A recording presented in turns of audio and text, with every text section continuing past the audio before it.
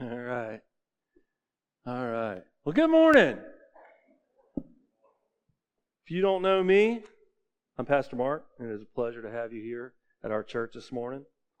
And we're working on a series in James. Terrific book. And today I'd love everybody to turn to the first chapter of James, if you will, in your Bibles. We're going to look at verses 12 through 18 today. Verses 12 through 18 in James chapter 1. It reads, "Blessed is the man who remains steadfast under trial, for when he has stood the test, he will receive the crown of life, which God has promised to those who love him. Let no one say when he is tempted, 'I am being tempted by God.' For God cannot be tempted with evil, and he himself tempts no one. But each person is tempted when he is lured and enticed by his own desire.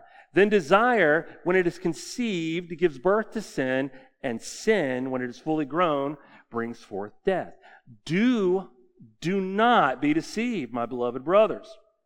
Every good gift and every perfect gift is from above, coming down from the Father of lights, with whom there is no variation or shadow due to change. Of his own will he brought us forth by the word of truth, that we should be a kind of first fruits of his creatures." In our previous section, we looked at trials that we call from without, on the outside, trials from without. And these trials we faced head on, and the purpose of them was spiritual growth and spiritual maturity. The things today we're going to talk about come from within, on the inside. So you have from without and you have from within. But all of these trials from without and from within can be seen as our proving ground as we endure faithfully in life's trials. James once again reminds us of our steadfastness, receiving the crown of life. Folks, that's the victor's crown as we enter eternal life. But this has nothing to do with perseverance, right? It has nothing to do with your perseverance or your endurance, but it's endurance and resolute firmness that we display in steadfastness that reveals that we not only belong to God, but it shows our love for him in our attitudes, our behaviors, our submission, our obedience. See, our receiving of the crown of life, folks, has everything to do with relationship. How do we know this? Because he tells us that his promise is to those who love him. Not to your own personal perseverance and endurance and strength. It's for those who love him. So we find in steadfastness our identity in Christ. It's our evidence of the fact that we love him. Well, why did James connect these two things, from without and from within? It's because the testing of what is on the outside can easily become a temptation for us on the inside. Today's focus is just that. It's the temptation that comes from within. Now, James immediately, and I love this, he immediately starts out by saying or stating who is to blame and who is not. We love to point the finger of blame, don't we? We want it off us. But he states immediately who's to blame and who is not. God cannot be tempted by evil. And he himself, he does not tempt with evil. Excuse me, this is on us, folks. We are the ones to blame for the temptations that we are lured and enticed by. What is this evil, though? And this is where, so many people get it wrong. What is this evil? Because see, further down in the text, James writes that every good gift and every perfect gift comes from God. If we look at the creation story, we can see that everything God made was good. You agree with that, correct? Absolutely. Everything God made was good. So did God create evil? Is he the creator of evil? Can we actually point our finger at him? Absolutely not. So what is this evil? Here it is, folks. Evil is the absence of good. What happens is Satan, this rebellious world, you, me, what we do is we take something good and we spoil it. We remove the good and we use it for bad. We accomplish a good thing in a bad way. Again, God does not work in this manner. He doesn't work in this manner. The reason this all happens is when we want to accomplish something in a bad way, it's because it's out of God's will. When we're out of God's will, that's when we see the perverted forms of God's good creation, because everything was created good. So it's the absence of it. And he doesn't work like that. He cannot be tempted with evil, and he is incapable of inciting others to sin. That is not God. So this belongs completely to the fallen human who is deceived by their very own heart. And we know this. Jeremiah 17:9. Jeremiah 17:9 says, "The heart is deceitful above all things and desperately sick. Who can understand it?" This is why Paul exhorts Timothy in that first part of Timothy 4. He exhorts him to keep a close watch over himself, to immerse, to practice, right? To keep a close watch and persist in this watch, because it is easy to be allured and enticed by temptation from within. You know, whether it be the devil or his agents, whether it be the rebellious world that we live in, right? Whether it be the influence of your very own sin nature, the Bible, God's word, calls you to resist. Left unchecked, just like a bad engine light, left unchecked, temptation can easily give birth to sin. And believe me when I tell you, sin is a process.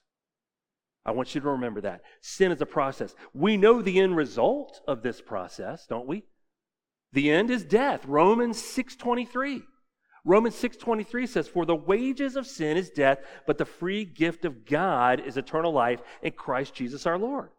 Folks, God's gifts are free, but Satan's you pay dearly for.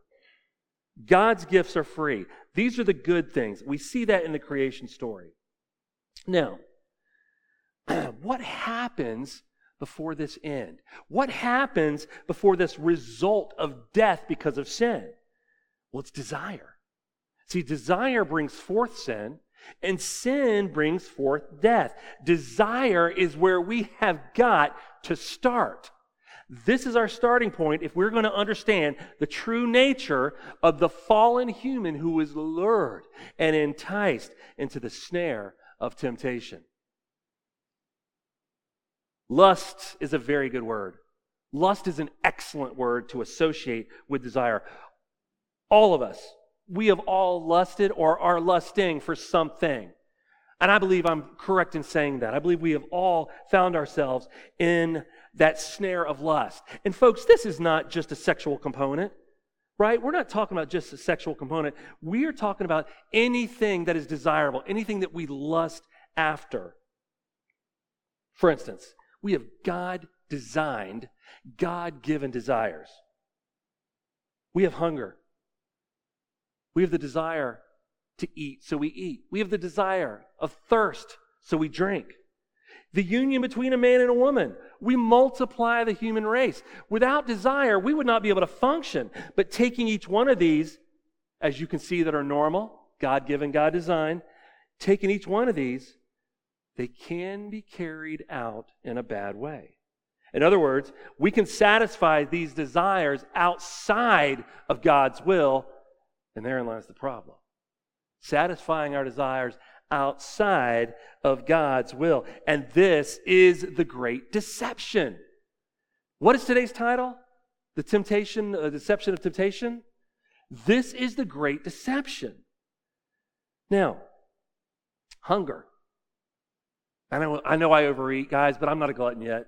Just trust me. I know I eat a lot, but it's because y'all cook so well. But we can take the desire to eat, to be hungry, and you can commit gluttony.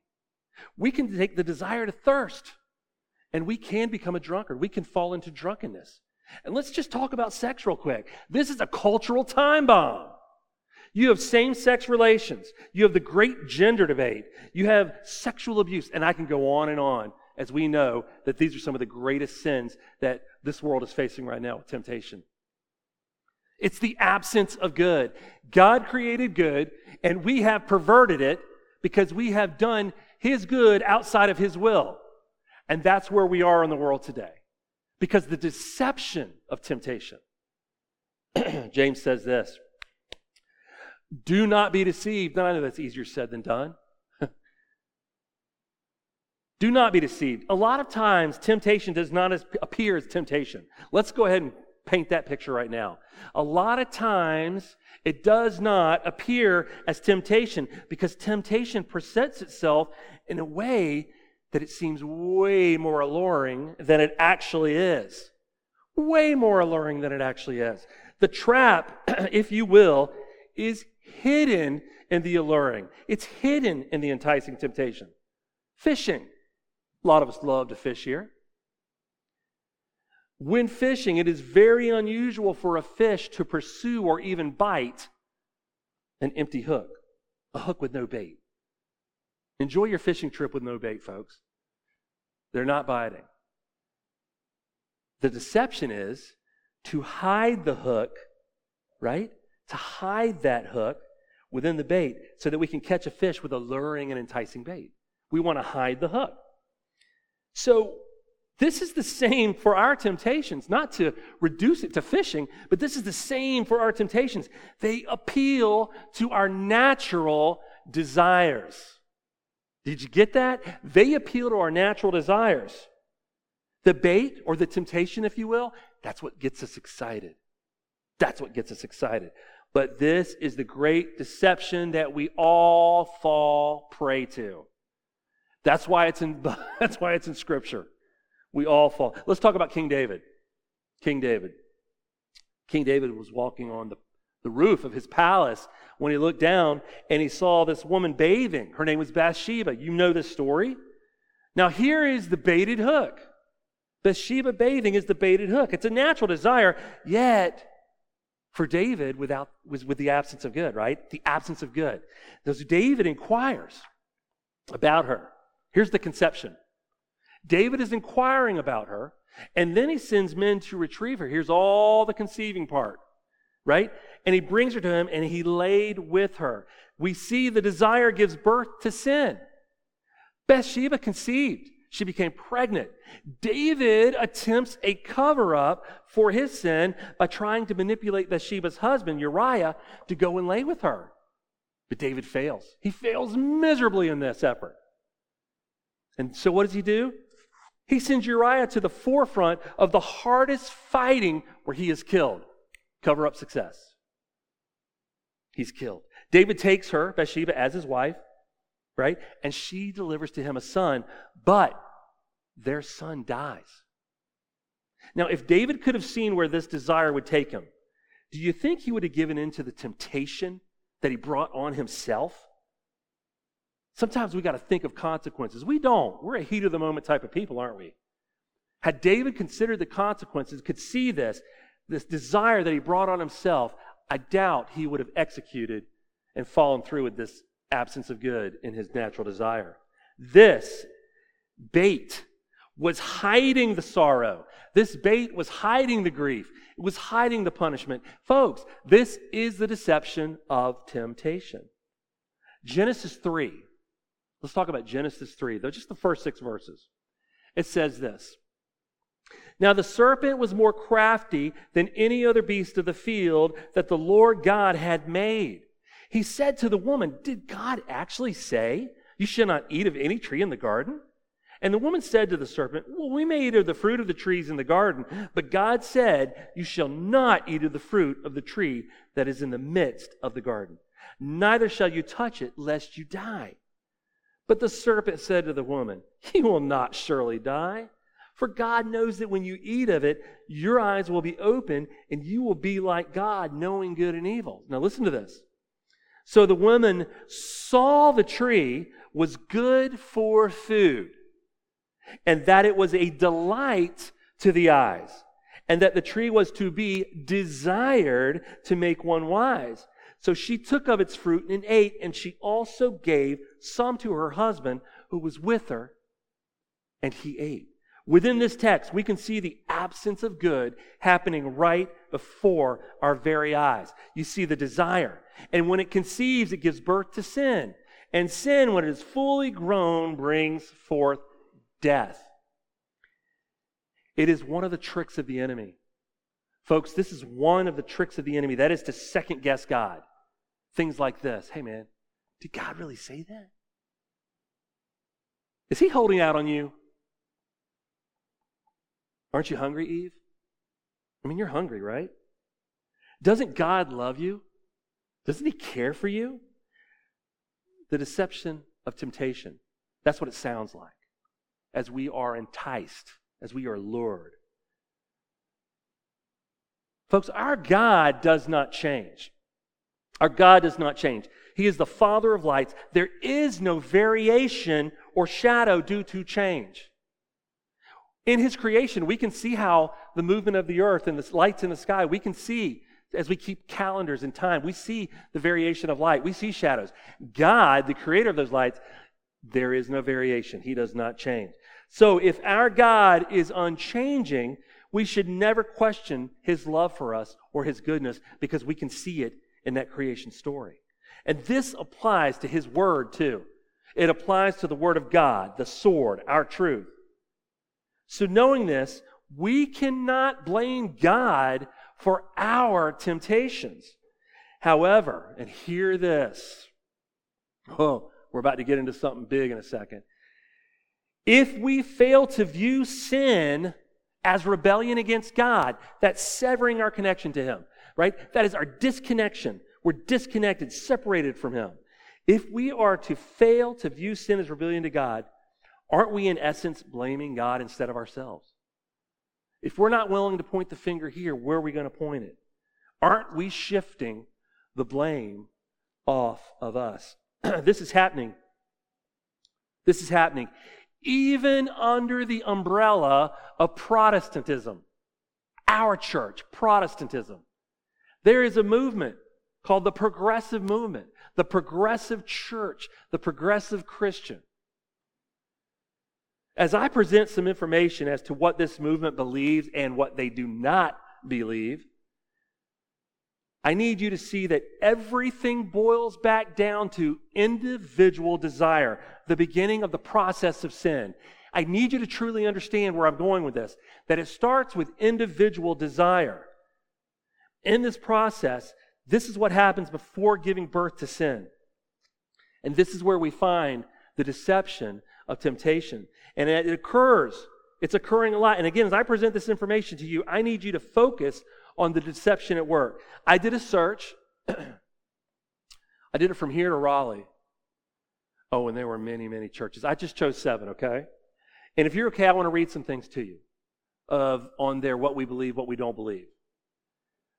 I need you to understand what desire is doing even to the church under Protestantism. And before I go on, this is a false gospel, and this is a false teaching. We search the scriptures with open-minded thoughtfulness, taking the Bible seriously while knowing it cannot be taken literally. We seek in our quest for truth, not God's quest, right? Not his truth. Our quest for truth, the presence of the divine in worship and prayer, in all of creation, in every person sacred in worth, and in faiths and traditions other than our own, while always appreciating with all the mysteries inherent in life. We establish a safe haven, free from fear of judgment, where wounds are healed, differences are celebrated, and inclusivity is intentional. Remember that. I'm coming back to that. Inclusivity is intentional. We ask questions with curiosity, taking the Bible seriously, but not literally, and finding wisdom in the traditions and practices of other faiths. Oh, listen to this one. A creation-centered community which celebrates the divine mystery in all of creation. We teach that divinity permeates all things and that humanity is created as an original blessing. We seek to continually celebrate the divine mystery present throughout the holy gift of all creation. But then in italics it says, learn more about creation spirituality. I thought, well, this is interesting. This looks like a little baited hook to me. So I clicked, let's learn about creation spirituality. And in context of what was just read, here's the next two parts that don't show up online. You got to click it. It says this: it is through the work of spiritual practice that we move beyond fear into compassion and discover our deep and true selves. Here's the beginning of that desire I'm talking about, that individual desire. We discover our deep and true selves. Creation spirituality is the old age tradition of listening to the story of spirit told by the creation that embodies it. We listen through deep communion with nature. We listen to the voices of the mystics from all spiritual traditions, such as Rumi, Buddha, Hildegard, Black Elk, and Jesus. I'm going to repeat that, because if that doesn't get you upset, they just put the Lord and Savior of all, the Creator of all, in line with poets, philosophers, holy men, shaman. They threw Jesus in with the voices of the mystics.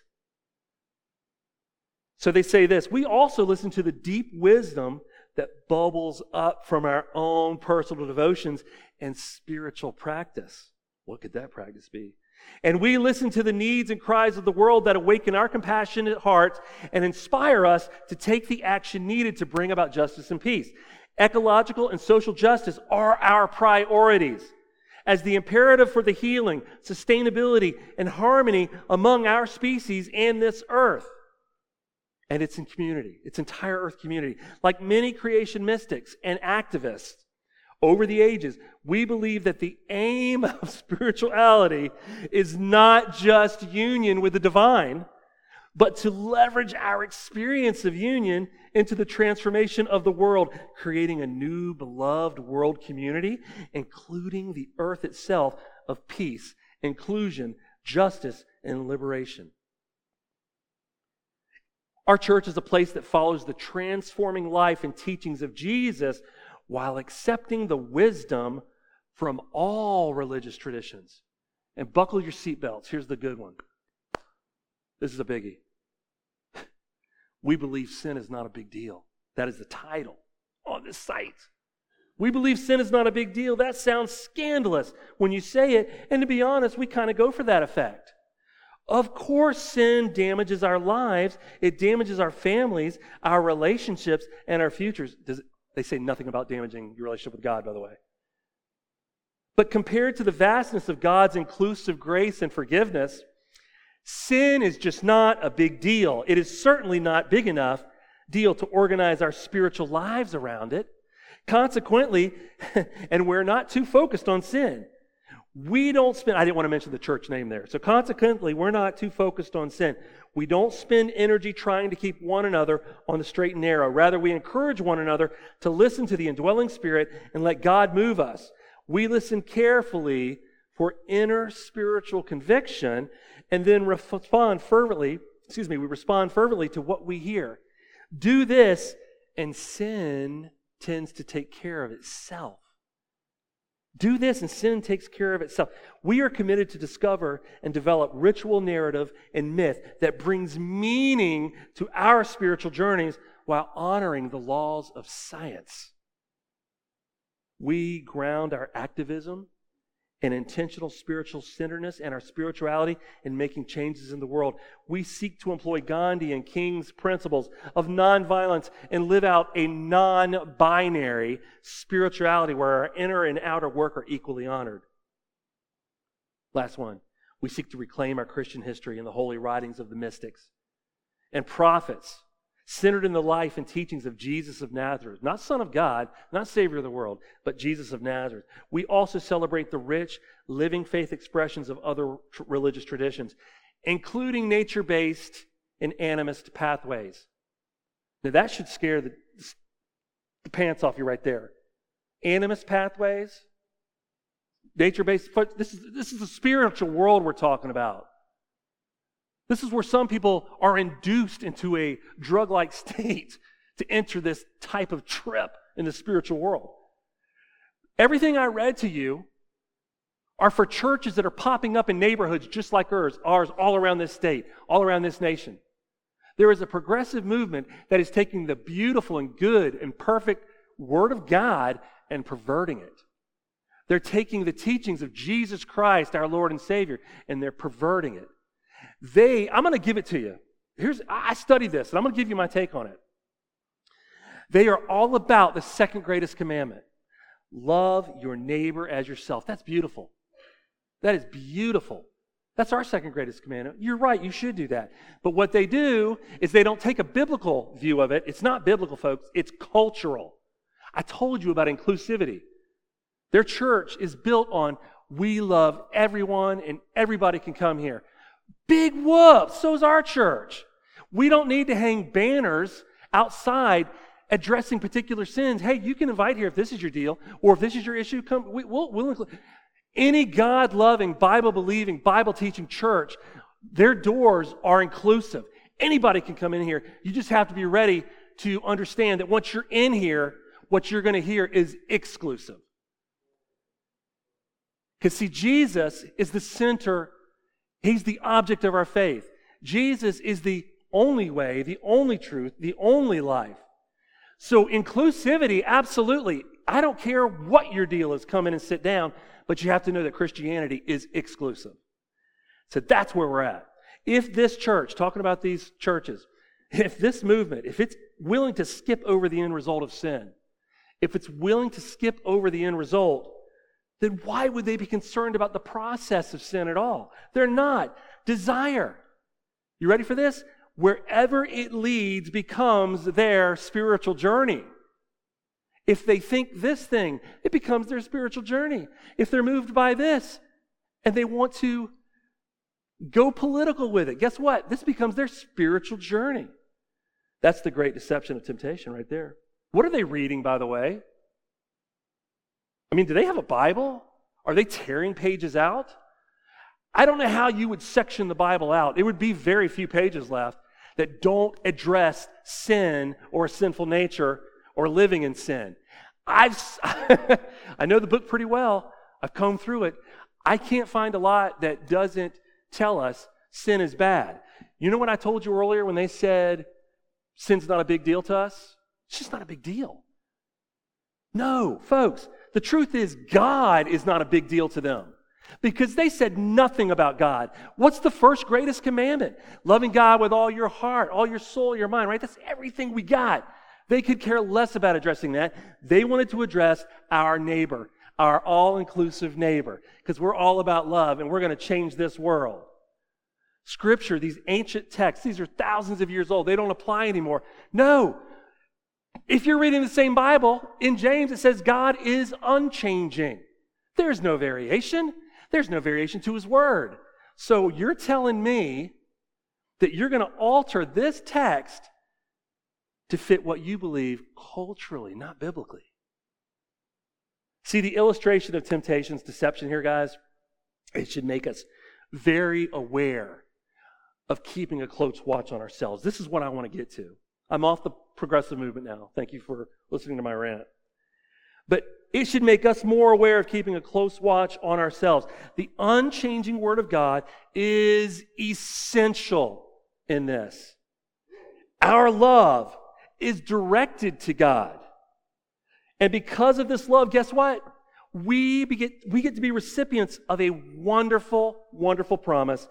That's the crown of life. We receive the crown of life. This is why James calls us and himself. He includes himself in this too. We are all blessed. So steadfastness in the trials of our lives, whether from without or from within, are for spiritual growth. They are for spiritual maturity. But the extreme danger lies in the temptations that flow out of our deceptive hearts. That's why we keep a close watch. We are to be on guard, to be steadfast, knowing that we have been saved. We have been justified. We are continually sanctified. And all of this stemming from God's perfect gifts. The greatest of these gifts is yet to come. It's coming nonetheless, amen? The greatest gift is on its way when we get to enter into and enjoy all that eternal life has to offer when we're with our God. So be steadfast under the trial of temptation, because it's deception. It wants to draw you away from God. We have got to be on guard. We have got to keep a close watch. It's happening everywhere in our world today. It's happening everywhere. And this church was a perfect illustration of it. We see it in Genesis with Adam and Eve. We can see it with David and Bathsheba. We can see it in this progressive movement. But we have got to be able to see it right here. Amen? Let's pray. Heavenly Father, we thank you. Lord, we thank you for you being our God. Lord, we also thank you right now for allowing us to be a part of a church, Lord, that believes straightforward Jesus Christ is Lord and Savior. Father, we believe every word of the Bible is inerrant. It is perfect. Father, we know the truth. We have it. The reason so many people are deceived is, Father, they have no idea about your absolute truth. But we thank you, God, right now that we have it and that this church is built on your word, and it will always remain steadfast in teaching and preaching your word. So we thank you for that, Father. Lord, we ask you to be with each and every one of us as we guard our hearts, as we ask you, Lord, for protection. Help us keep watch, Father, because we know that we're fallen. We know that we're broken. And Lord, the damage is there. The sin nature is there. We have temptations. Lord, we pray right now that we allow the natural desires that you've given us, that, Lord, we focus on the good. The good, Lord, not the absence of it, the good. That's what we need in our lives, Father. More and more good. Help us turn to your perfect word. Help us turn to you who are perfection in prayer. Help us lean on each other for guidance and help. Father, this is a world that does not love you. This is a world that does not acknowledge you, and we can see that happening everywhere, but we do love you. Father, we honor you. We just want to give you the glory and praise today and let you know that we want to follow you and pursue you with everything we are, everything we have. So I'm asking you right now, God, please just change our hearts. Renew the spirit within, Father, and direct us according to your will, Father. Help us resist these temptations that would draw us away from you. That is our prayer today. Lord, we thank you for everything. We pray all this in Jesus' name. Amen. If I could have the ushers come forward.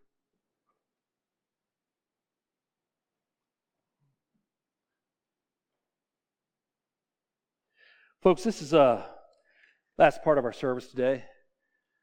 One of the most important parts. And that, of course, is communion.